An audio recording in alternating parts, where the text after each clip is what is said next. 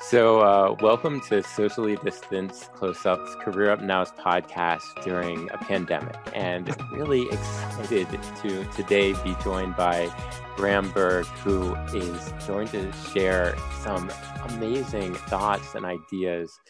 He's an impact developer and design strategist, and one of the few people in the country that has such a great impact on spiritual places and other places of meeting. So, Bram, welcome. Bradley, thanks for having me. Yeah, I'm thrilled to how did you become an impact developer and design strategist? I think your intro was forecasting hopefully some good work to come, but I'm still fairly early on in my career. I started off with a real interest in the architecture. I grew up in New York City, really close by to the High Line, and seeing the tremendous architecture and buildings go up when I was growing up, that really inspired me to say, okay, there's definitely a place in the built environment and in architecture that drew me. And then while I went to school for architecture, I was always interested in, how does that project get completed? How does that project get funded?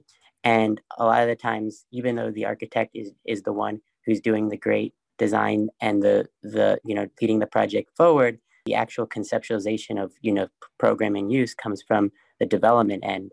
So while I was finishing up, the technical skills of how to, design and how do you conceptualize a project, I kind of gravitated more towards, how does that project get funded and how does that project get realized? So that really led me to the point where I am now in blending both aspects with a social purpose or mission to each project. Yeah.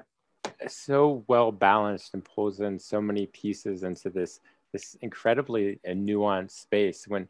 What is it that when you're waking up in the morning, or what are those aha ideas that you're having in your moments of creativity? It's interesting because I get really inspired by, other projects that are happening, around the country, around the world. To realize a lot of the more innovative projects, you have to look somewhat outside of the United States into Switzerland or Denmark. They're doing, a ski slope that can, filter and get rid of, trash, or, a crowd-funded bridge.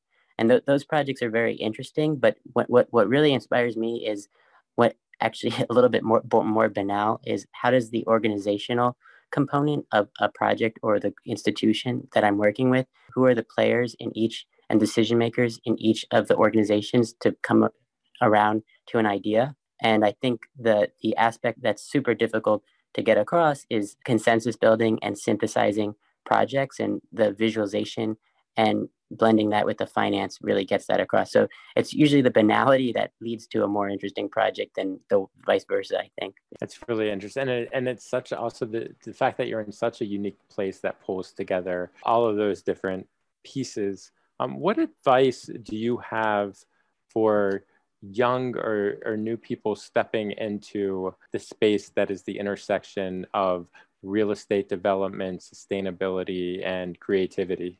It's a difficult question because real estate as an industry is so broad, and to really pull together, a successful project, you have to think about how many different, pieces have to come together from, finding the right site, finding the right partners, finding the right designer, finding the right engineer.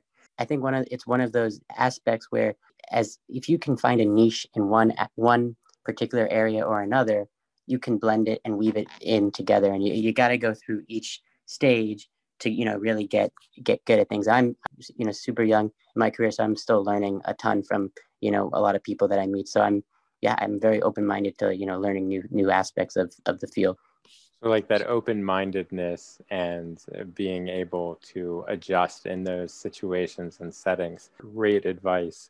What do you wish that you had known before you got started?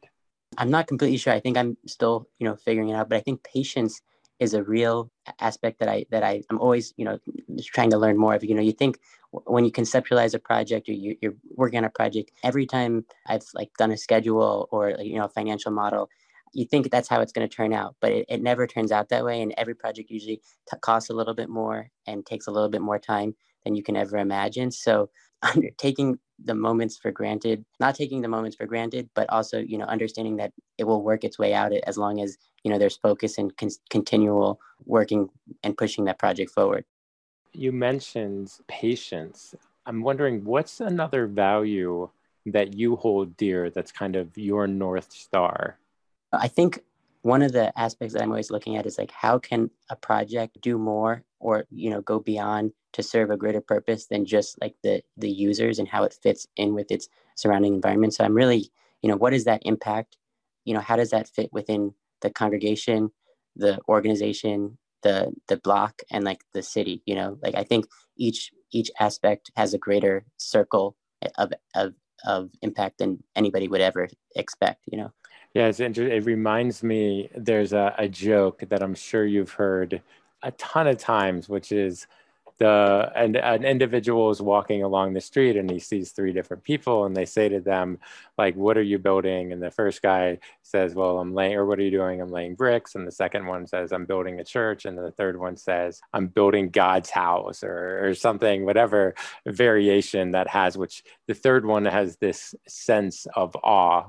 What for you, since you spend so much time in these places of worship and awe, like what's a moment of awe, or what's a time that you've really been struck either by a project that you were working on or really any building or spiritual place outside of the ones that you've been working on? The funny thing is I was raised Jewish, but I spend more time, working with churches than you would think. I went to Catholic school, and I always was kind of interested in like these awe-inspiring naves and, spaces. And one time I've done a couple of trips in, San Francisco for, a holiday forum. I went to one of the cathedrals there while one of my friends was singing, and I was really awed at the midnight, mass service that was there. I think that was St. Mary's Cathedral. And then vice versa, when I was biking through Japan one day, and I really made it like an emphasis to make it all the way to the St. Mary's Cathedral in Japan. And it was a long voyage. I had to bike up and down a bunch of hills. And then when I made it there, the minimalist aspect of the space and the sound of like Ave Maria was just like really inspiring once I made it there. So I think those are, two of the more memorable experiences, but, nearby, being so close to New York has some amazing spaces that you can really feel that there's some spirituality aspects to why that space is so beautiful and great. Yeah. What a positive and inspiring note to end our interview on. And I want to thank you for joining us for Career Up Now, socially distanced close-ups. And I want to wish you success in all your worthy endeavors. Bradley, thanks so much for having me. And I look forward to hearing other podcasts. So thanks so much. Yeah.